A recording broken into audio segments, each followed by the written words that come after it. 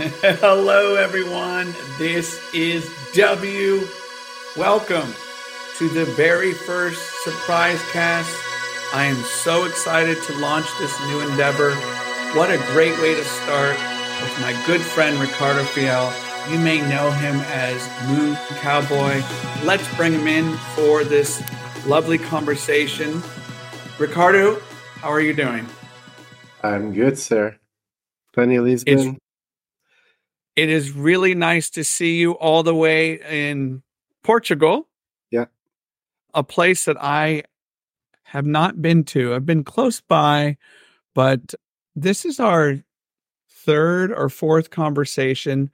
And I just want to say thank you so much for being part of this experience. It's been great following your work since I've gotten to know you and kind of the evolution and the development of your sound. And I know we're going to talk about a brand new single called Beehive today. I want to ask you this question. I learned that Fiel means loyalty, faithful. Can you tell me how that description of you truly applies to you as a person? Starting off with a hard question. Thanks, William. Thanks for having me. Always a pleasure to be here. Yeah. Well, you'd have to ask those around me, but I think so. I mean, overall, as a person, I think over the years, it proves that I can be trustworthy. I'm loyal. Whatever I say, it's going to happen. It's going to happen. I don't mind conflict. So if I don't agree with something, I just say it. So I hope to live to that name, actually. It's a family name, comes from a long time ago. So I think so, yeah. Tell me about yourself. Who are you? Well, I'm 45, dad of 3, with my partner Rita. And my kids are in different stages, like 12, 6, 2 years old. So it's all kinds of challenges with each one of them. But they're lovely. I'm just a normal guy, to be honest. I grew up in a very small village in the center of Portugal, in the middle of the hills. Did the normal school stuff. Started in bands around 14. Started failing at school at around 14. Loads and loads of gigs. And then I went to study IT. So my day job is at Microsoft these days. So there's a whole AI thing going on, but I'm not going into that at the moment. But around 14, I discovered all these bands and I wanted to play guitar, and it changed my life completely. And the way I see music is the way I see life, actually. And it had a tremendous impact in every single area of my life, even in education. But for good and bad. I mean, when I got into university, I went there once to sign the papers, and the second time I went there was a few months later to play on the students' party with the band I had at the time. So that didn't go so well for a few years. Your childhood experiences. Can you tell me an impactful experience, good or bad, that still lingers in your mind? I'll tell you a good and a bad one because they both lingered. I remember one of my earliest memories is being with my grandparents, and my grandma had this clothing store in the local village, and I would love to go to behind the balcony and just help on doing wrapping gifts and helping people and things like that. And in exactly the same place, but outside that store, I remember trying to ride a bike, and it was a very steep downhill and going for a long time with my nose just grinding the floor as we went. So those are two early childhood. I must have been around 5 at the time. 6 at most.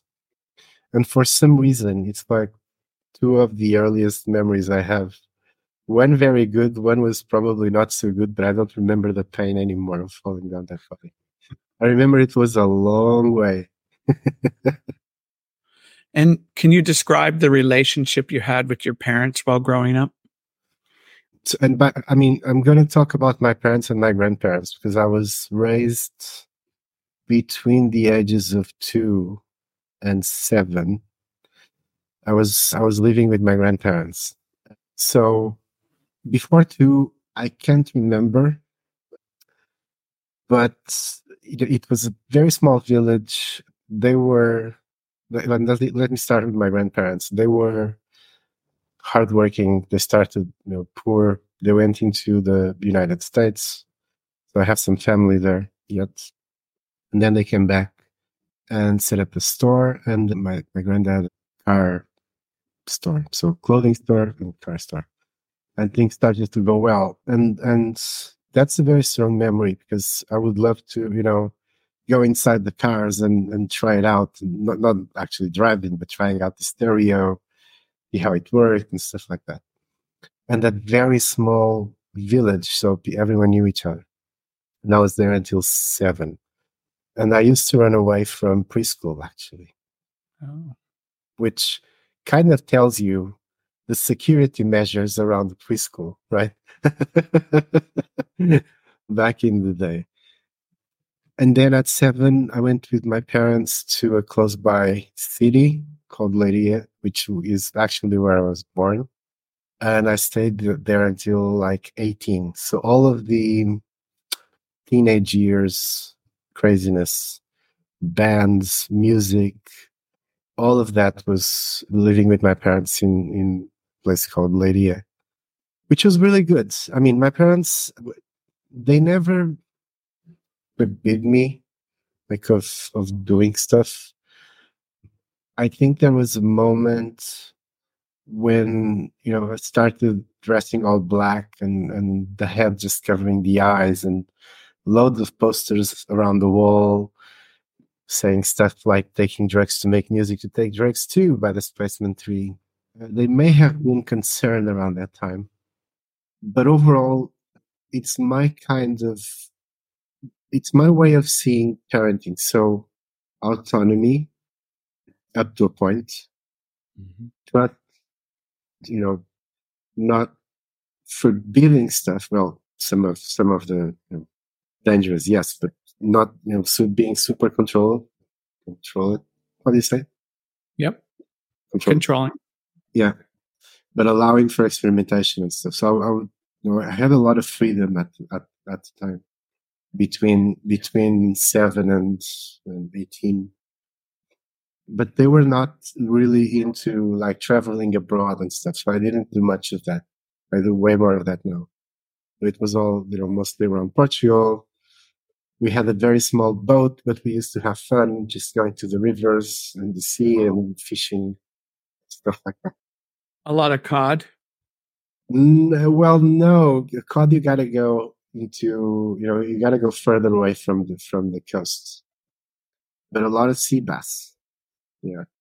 With your early beginnings of understanding music and the role that it played in your life, I want you to tell me, when did you start to feel music shape you, and why? Music was always around. So we had this record player, and my parents' record collection is very good. Okay, very, very good.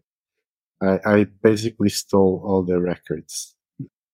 So I remember being 7 as we moved to Lydia and starting to put the vinyl player on. And there will be things like, Sly and the Family Stone, Bruce Springsteen, New Order, stuff like that, Beatles. So definitely from early on, it resonated a lot with me. And I started playing keyboards at school. So whenever there was like a school assignment where you have to build something, I would build like a guitar, a wooden guitar, but with actual strings and stuff. That was one of my school projects, elementary school.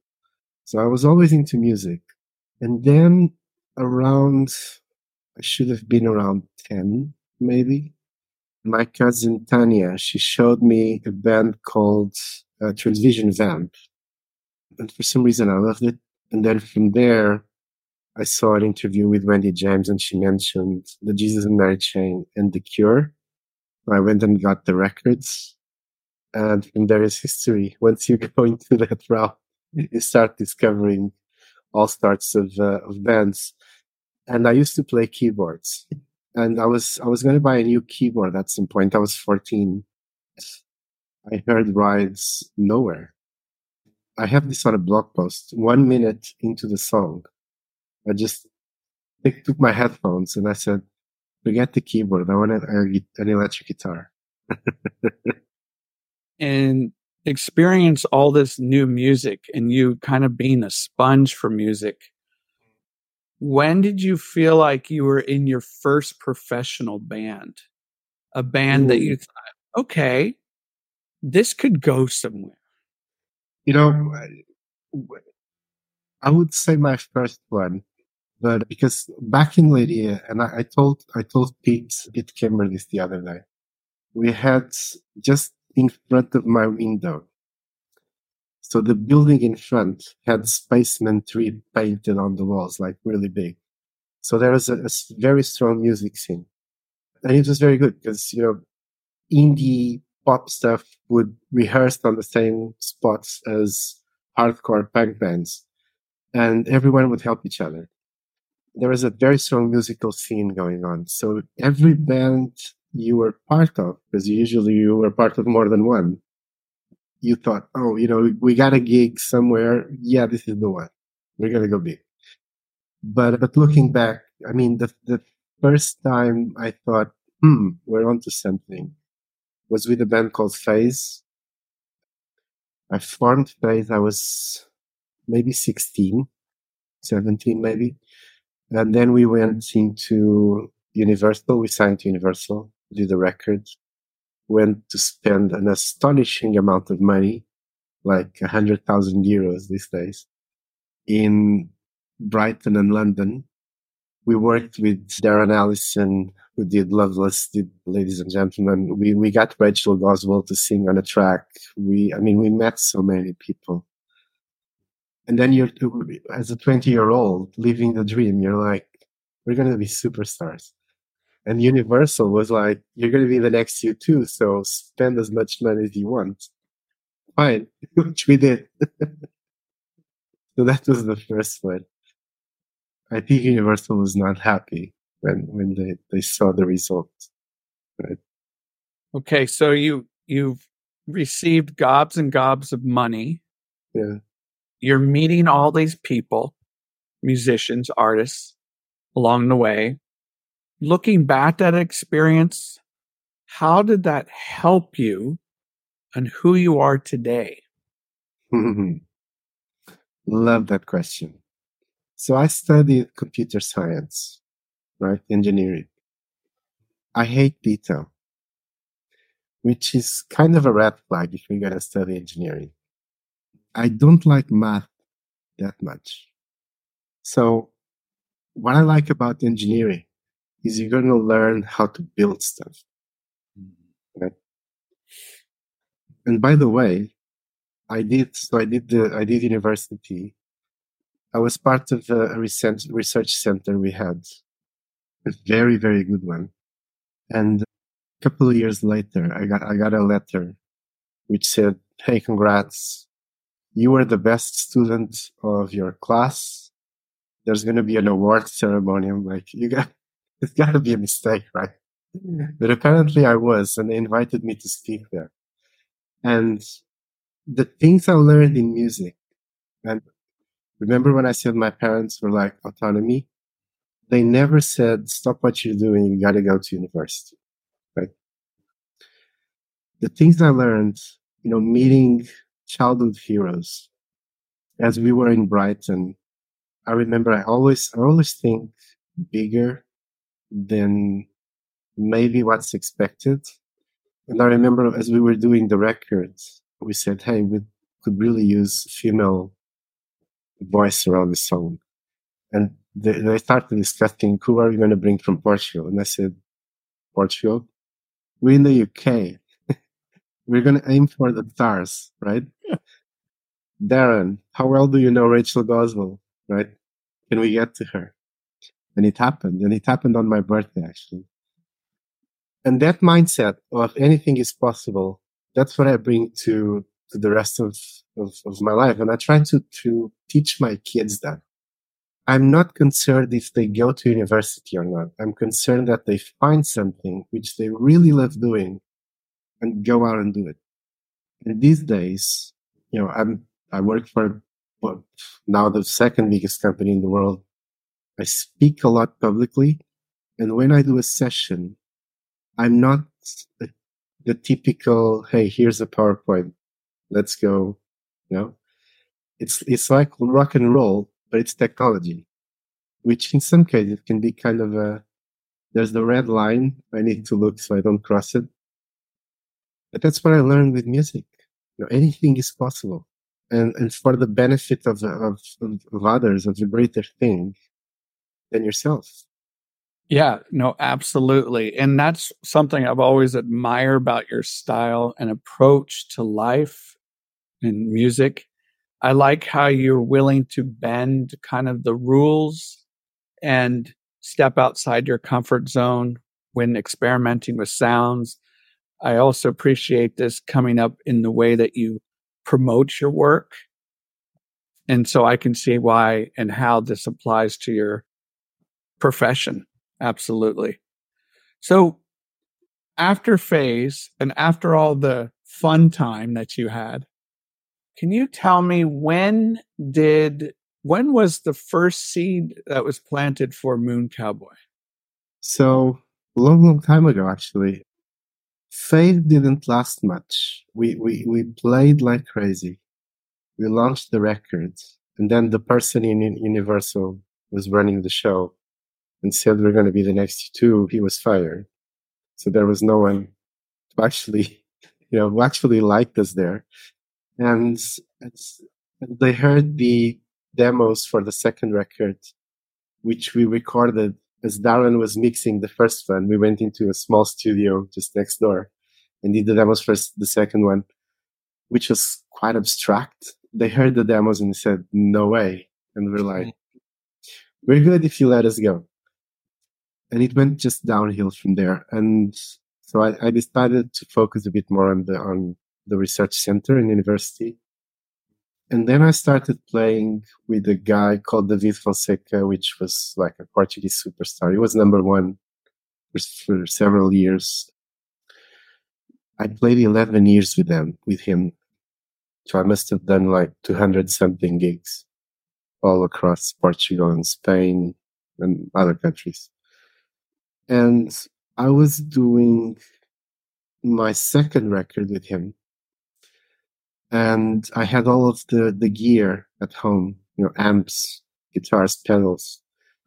And I remember plugging in, I cannot recall which software I was using at the time, but I just plugged in to whatever and I started playing. And it sounded a bit like Brian Eno, but just with guitars.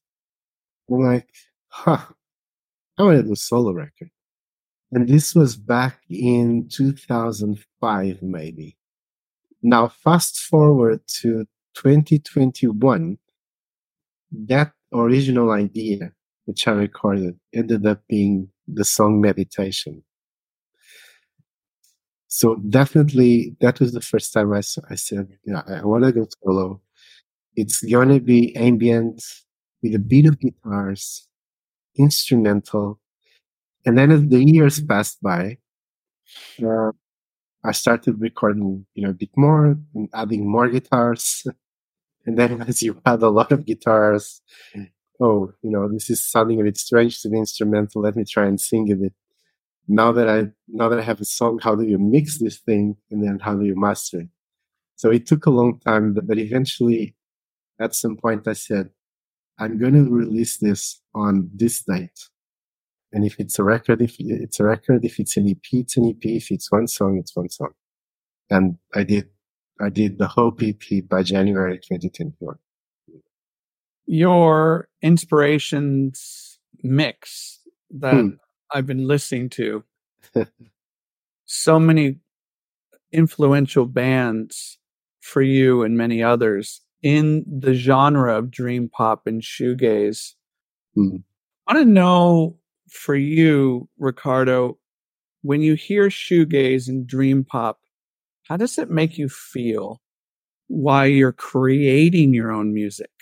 Not just listening to other people's music, but how does it make you feel while you're creating? Can you describe that feeling? Yeah, I guess we have to go back to when I was 14 and listened to Nowhere. It felt like a guitar was the most powerful thing you could have in the world. And I remember when I started playing, it was not about learning to play. I still don't play guitar very well. It's about sound. And the thing I most love about what we call shoegaze, dream pop, is the textures of sound and how everything kind of blends together. And nothing takes the lead stage. If we think about it, people say, oh, it's loud guitars and soft vocals. Well, that's arguable, right? I think it's very balanced. So you don't have like a lead vocal. You have a vocal as an instrument, but it's very balanced. If you want to see loud guitars, you're going to see Mogwai live. That's loud guitars. Insanely good, but it's a different thing. And there's amazing songs in shoegaze which can be just as amazing if you play them on an acoustic, because the songwriting is just so good, or a piano. But the way everything blends into one, sound wise, kind of gives me the shivers. So when I listen to someone like Cocteau Twins and a song like Treasure Hiding, for me that's shoegaze, whatever you want to call it. Like, but everything is there. I still get the shivers when I hear that song. And that's something when I first discovered about your music, that goosebump feeling that you get in the experience while listening. That's something I feel that really comes across in your sound, in those aural textures that you provide for the listener. I feel as though, Ricardo, what you do is you take all these inspirations and then you engineer it and you can compose it in your own style, your own voice, and then you give it back to the world. It's kind of like saying a thank you to all these other artists. Would you say that's fair? That's fair. That's fair. Yeah. And I don't mind taking inspirations from others and acknowledging. I do try to make it a bit my own. I'm not very concerned with saying, oh, this is not sounding shoegaze. Well, if it's not sounding shoegaze, maybe it's a new road worth experimenting, right? Actually, on the songs that I'm working on, there's really strange things going on. But I mean, eventually, it's not about being a shoegaze project. It's about, as you said, taking all those influences. And I have, things like alt country have a massive influence in me, ambient as well. So I think those also sometimes pop up. I do tend to go a bit more on the softer, melodic kind of side to shoegaze, not the My Bloody Valentine noisier one. Right. At least that's how I see it. But yeah, anything's possible from now on, to be honest. I look at the future. I learned that Nick Cave is very disciplined in his work. He'll get up early in the morning. Yeah. And he'll go to his office and he'll just work all day. So tell us about your style, your craft, your approach to making music. Yeah. So it's the complete opposite. I really admire Nick Cave. Nick Cave. And he's very, just as you mentioned, Nick, we met him as we were arriving from Lourdes one day in the airport. He's super cool. He was a very, very, very cool person to be around. And Warren Ellis as well was there. But I think Nick, I love Nick's approach. The thing with the way I write songs, I can't, given my, so I have a day job, I have 3 kids, and I can't make music or at least record music when they're at home unless they're going to be on the record, right? So I have to fit this, all of it in this daily schedule. So the way I do it is it's a bit chaotic, to be honest, but there's like an idea that pops up, and it can be just driving, can be just walking, can be me just fiddling around with the guitar, and then suddenly, oh, here's something, and I'll just capture it on audio as soon as possible, or else I'm gonna forget it. And then I have bits and pieces of 30 minutes to an hour to an hour and a half work on ideas. So it's very iterative, and it's blocks that I start putting together. So if I go on my folder where the current work is being done, it's like song 1 version 14. Because every time I open it, it's like, I'm going to try something. So I do a copy, then I start working on top of that. And it gets to a point where I say, now I know where I want to go. Okay. Because I may have a song lying around for a couple of months on this process until I understand where I want the song to go. Once I figure that out, it's actually pretty quick. So on the technical part, like recording, it's all set up. I just play and that's it. Mixing is a different story, but it's a very chaotic process at the moment. From time to time, I just rent a rehearsal room, a small studio nearby for a couple of days and just go in and work on stuff if I need to really focus. So in our last conversation, you were here to talk about Go Baby Go and that EP. And now you have a brand new single called Beehive. Yeah. How did you push the needle on that approach going forward? What were you aiming for Beehive? Beehive has been around for a while, in a different version. But I played live a year and a half ago. I did my first solo gig, and Beehive was the opener. It just didn't sound the way it sounds these days. A bit more raw. But I always had that idea of, I want an instrumental, which kind of brings that early ride feel and takes it into some of the electronic things like M83, Death in Vegas, stuff like that. And I was chatting with a friend of mine, and he mentioned really, really good plugins called Valhalla, I think, which are like for Brian Eno stuff on keyboards. Now, take that and put that into a guitar and go a bit extreme with the settings, and you get the opening of Beehive. That's a guitar, that's not synth. And once I learned that, hey, this is sounding quite massive, and started playing with synths on the song, I was like, now I'm getting into something. And then I was learning how to properly mix along the way. So Go Baby Go and Hope was very trial and error. I mean, Hope was recorded in GarageBand. Now it's a better setup, but still not super professional, right? It's a small room where I record everything. But I was learning some mixing techniques. That was all about Beehive. Let's experiment on mixing techniques. So electronica, synths, plugins, there was a ton of that. And then I saw M83 live, which I had seen before, but the last time I saw them in September, they were really good. And I said, oh, yeah, I need to go back to that song and finish it. This is exactly what I want. So after Beehive, what's coming down the line for Moon Cowboy? Are you going to do another EP release? Are you going to go full-blown album? Well, we're discussing, and I say we because there's an announcement, and you're the first person to know it, actually. Oh, so I'm now part of 1991 recordings because I just love them, And I used to say I don't want labels since I have the universal experience, which wasn't so good.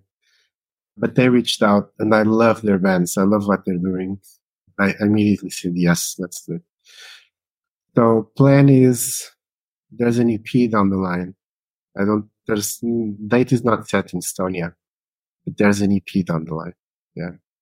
For those who are familiar with 1991, can you tell us some artists on that label? Yeah. It's a relatively new, actually quite new label in the UK. Shoegaze, hence the name 1991. They have 93 million miles from the sun. They have Last Tourist, and they have Sunshine's Cold. So all bands that I absolutely love. And when I saw their message, like, "Hey, do you want to talk about releasing on our record label?" It's like, are you kidding me? Yeah.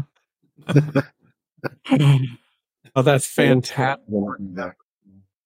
That is fantastic. I'm very happy for you. And I'm sure John is super excited to have you on board along with the other artists. So congratulations. And yeah, will you be doing any touring for any Moon Cowboy work in 2024? Yeah, I'll be playing live for sure. I don't know if we can call it touring. I haven't played live in a while. And to be honest, I don't even have an agency. Now, the good thing is I know a lot of people in this, in music. So it should be relatively easy to find an agency that wants to work with me, get some gigs in Portugal and Europe. Now with 1991, that's an extra push for me to do that. So I love when things just happen naturally, and it happened naturally, right? So now it's a natural step to go and chase some gigs. And the agency, it's not because it's like, oh, you got to have an agency or else you're not going to play live. But I remember on the first gig I did, there was a kind of a traumatic experience where I had having a blank moment. The technical writer, I got help from professionals to do it, and people I worked in the past, and they said, it's fine, simple. And it's just me playing, with guitars, 2 amps, and the rest is pre-recorded. So that's how it is at the moment. Billy was voted the loudest band of the night, which was good. But I want to do some visuals as well now. So things are going to be simple, but more a full-on show. But there was one thing. So I was like, I need an agency because I used to have a really good road manager. She was everyone respected her. And there was a microphone on the stage, but no stand. And I said, hey, can you get me a stand, please? And the guy goes, oh, it's not on the rider. I'm like, yes, it is. It's here. And he goes, I don't read English. And the rider's in English, right? Luckily, there was a friend of mine who is very well known in the field, and he just told him, grab the thing. But I thought at that moment, I cannot do this without an agency, because I'm not going to put up with this. So yeah, gotta go chase that. But definitely playing live, it's happening. Yeah. Life as a musician, as a father, full-time employee, I imagine it's got to be hard on you mentally. And I want to transition into something a little bit more serious, but I know is very important to you because we discussed this in our last talk for the Go Baby Go EP. Mental health concerns, issues. Why is this important to you? Thanks for mentioning this. I don't think we talk about this enough, in the sense that if someone is going through some mental health stuff, whatever it is, there's, at least from what I see, there's still a lot of stigma around, is it safe for me to speak up and say, hey, I'm going through something. Maybe I don't know what it is, but definitely I'm going through something. I need help, whatever help means, right? And the numbers just keep getting worse, actually. especially around teenagers, which is frankly quite disturbing. I openly shared that I've experienced a few panic attacks in my life, nothing super serious, but they interfered with my daily life. I actually had a burnout last September. So I was off work for a month and a half, and I really needed to stop. And it was not just because of work, because people then go, "Oh, you had a burnout because you're working too much." Well, not necessarily. You have a burnout because it can be 1,000 things. It can be work plus nutrition plus lack of sleep plus, daily life plus whatever. So we're being, we have all these things around us, like life, work, kids, spouses, family, things going on, plus social media, which is a good thing and a dangerous thing. And it just keeps on getting faster and faster, everything around us. And when you look back and see the numbers in teenagers growing insanely high on mental health issues, that tells you something, right? So back around almost a year ago, I actually created a support group for mental health.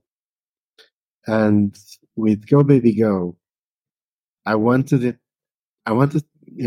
just as I donated the small amount that I made with Hope to Deaf Academy, with Go Baby Go was for mental health issues, just because it was something really close. I think people need to feel safe, talk about it and ask for help. And I think small steps are being done, like in companies, but there's still a lot of concern. If I speak up, what will happen?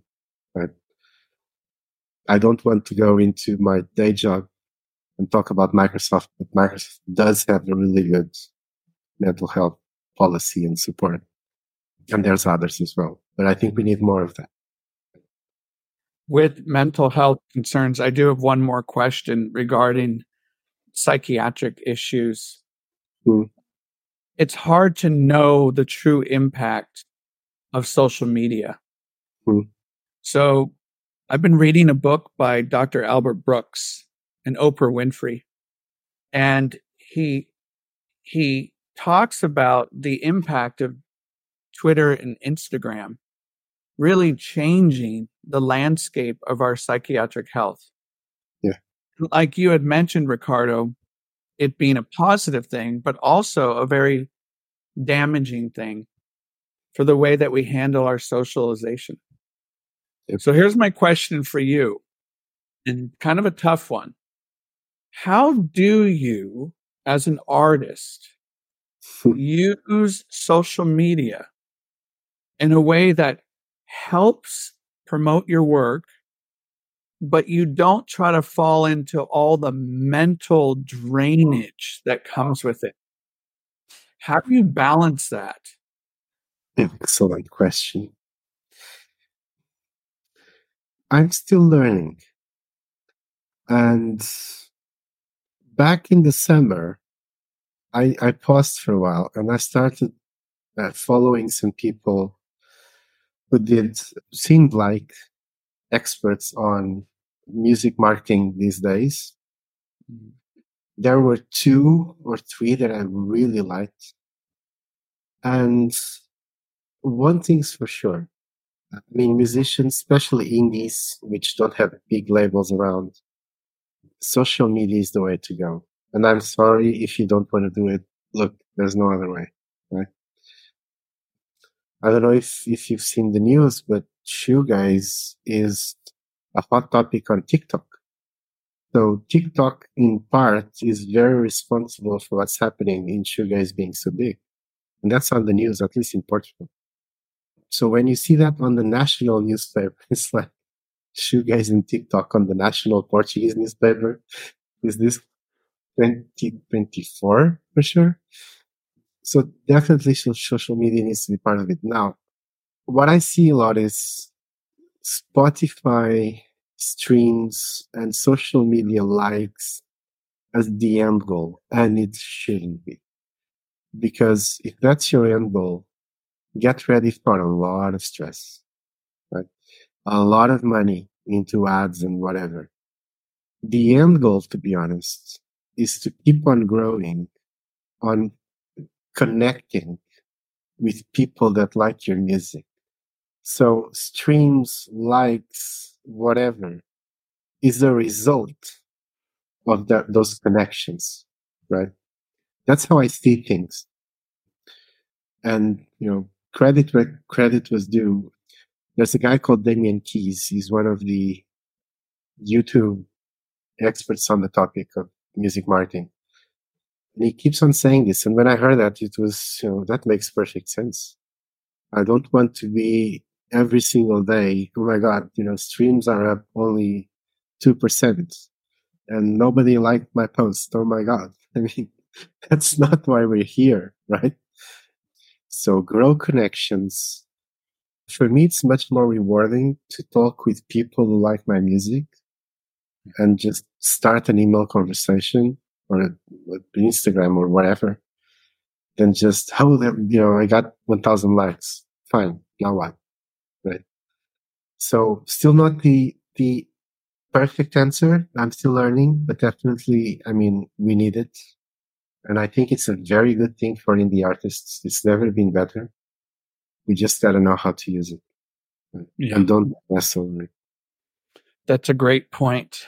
Now, speaking of technology, what is Tune Rocket all about? Yeah. Well, when I was learning about the new ways of getting music out into 2023 at the time, I said, well, a lot of this can be automated. Planning releases and release dates, organizing your music. Because musicians by nature, we are not super organized. I'm not. And Spotify streams are not the end goal. Connections are.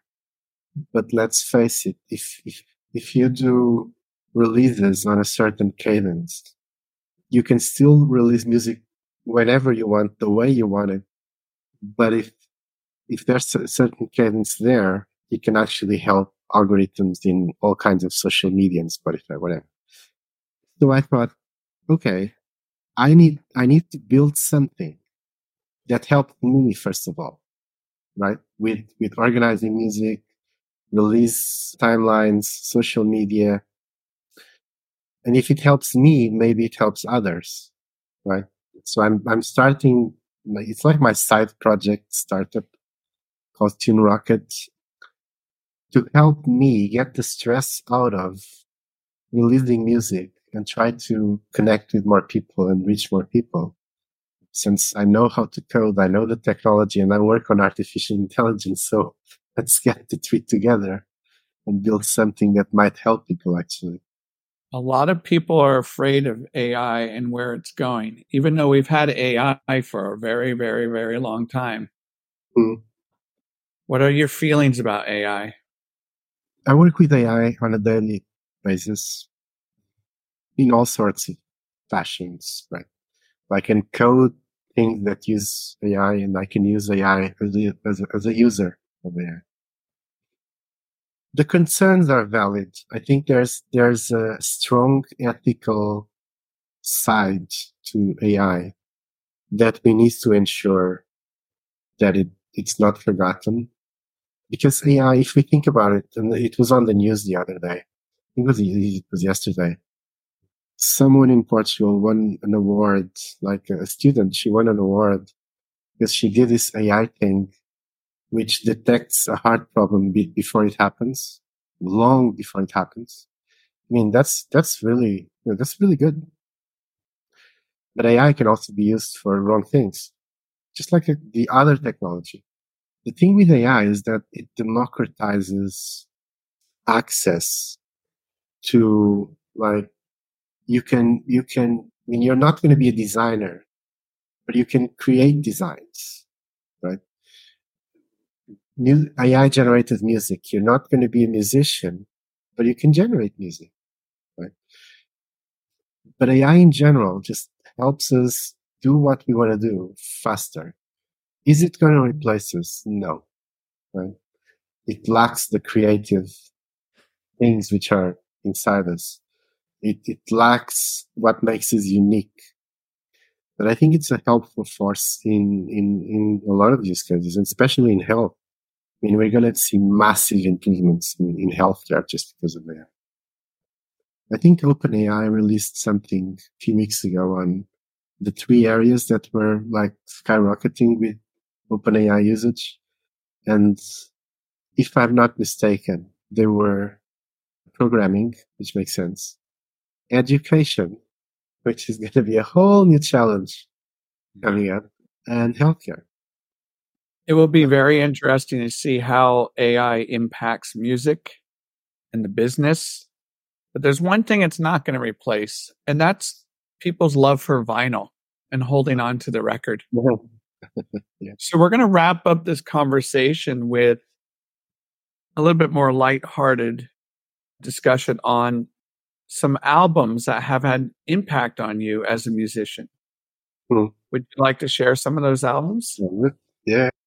So first record I ever put spinning on the record player. So I was 7 or 6. What's that? Still signed around here by my mother. So this record belonged to her. Wow. 72, 82, 82. Yeah, this was the first record that I started playing Joy Division Closer. I love this one. So we're gonna talk about records that had a tremendous impact on me. This is one of them. Just because Why? it was the first one. It was the first one. So, once it's there, you just put the needle on and hear it again and again and again. And how happy can a 6-year-old be when you're listening to this one?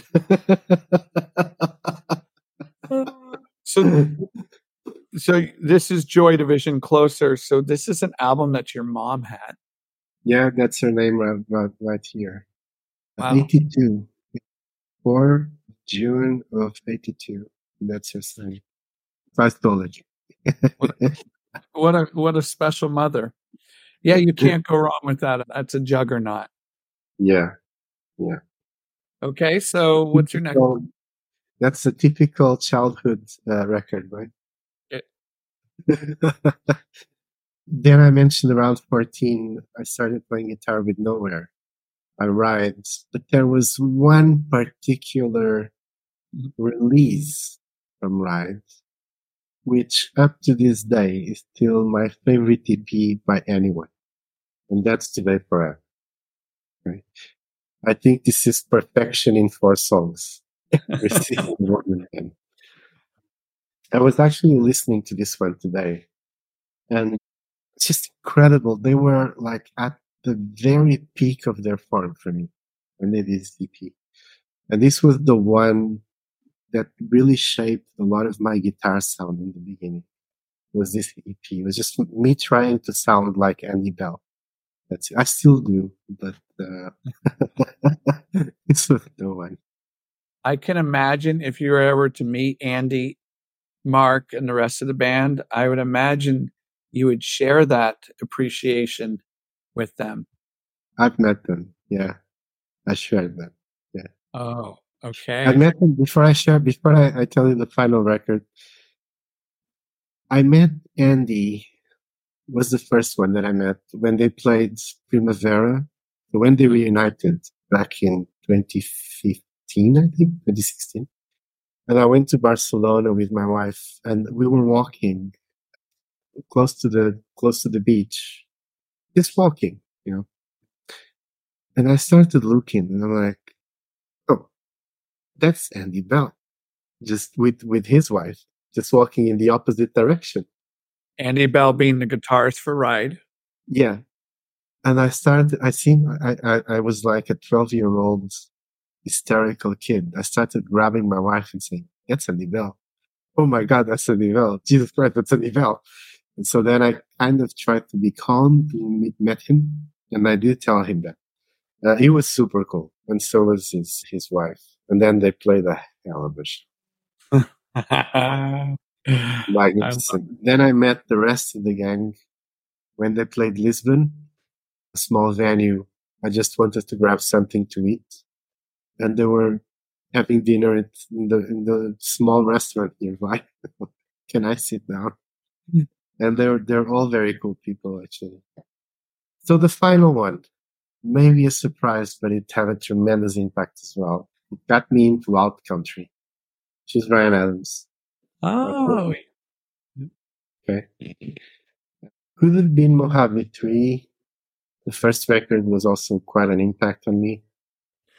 But the thing with Ryan Adams, I remember one day just being around, walking around Lisbon, and I was listening to radio, and there was this tune on the radio called "Oh My Sweet Carolina," but I didn't know at the time, and I was like, Shazam was not a thing, and I was like, what was this? What did just play on the record? And then I actually called the radio station and found out it was "Oh My Sweet Carolina" by Ryan Adams. I still love the song, and Emmylou Harris, all of those things. I love it. So my wife gave me a lap steel recently, so I'm gonna experiment with that a bit more. I can't wait to hear that. And I know you're going to do that well. Yeah, so that's another thing. You and I could talk records all day. Your vast knowledge for music is so deep, it's so wide. I'm going to end this conversation with this question. If you could spend 60 minutes with any living or non-living person, okay, who would it be? If I could spend 60 minutes with a non-living person, it would be my grandma. Just because she passed away before meeting my youngest one. I think she would love to do it. If it was the living person, I would love to spend 60 minutes with Scarlett Johansson, and we could record some songs.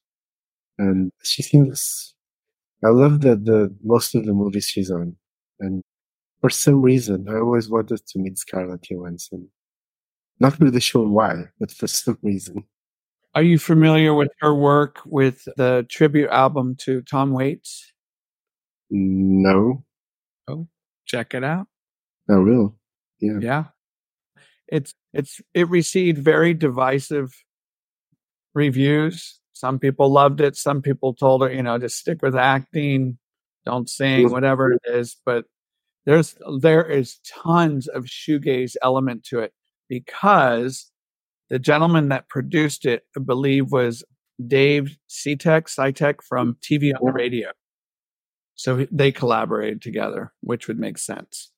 Okay. So she has some solo, at least one of the solo records she has. I've heard it. And I think he plays in there as well. Dave Sitek. Yeah. Yeah. And Pete Yorn, she's done some work with Pete Yorn. Okay. So how can people find your work? Spotify, Bandcamp, mooncowboymusic.com, X, TikTok. But have more, just whatever YouTube, whatever your platform, but go to mooncowboymusic.com and everything is there. And in a few-ish weeks, it should be under 1991 recordings on Bandcamp as well. That is such wonderful news. Ricardo Fiel, this has been a pleasure. Conversation number 4, I believe, for us. And I'm always learning from you. And one of my mantras for this podcast is to entertain, to educate. And I feel like I get both of those qualities from you in our discussion. So thank you so much for being a supporter of, obviously, the arts. And also, it's another thing I've noticed about you. You're not just a supporter for the arts, but you're a supporter for artists in general. I get a sense that you really try to help strengthen a community for artists as well. So I just wanted to bring that up. And Tune Rocket. So where can we find that? TuneRocket.co. Okay.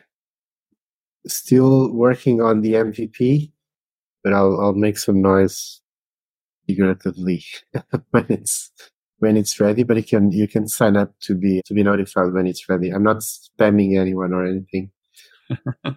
But I have to launch in stages. So if you want to sign up for early access, just go there. Okay, great. Well, thank you so much.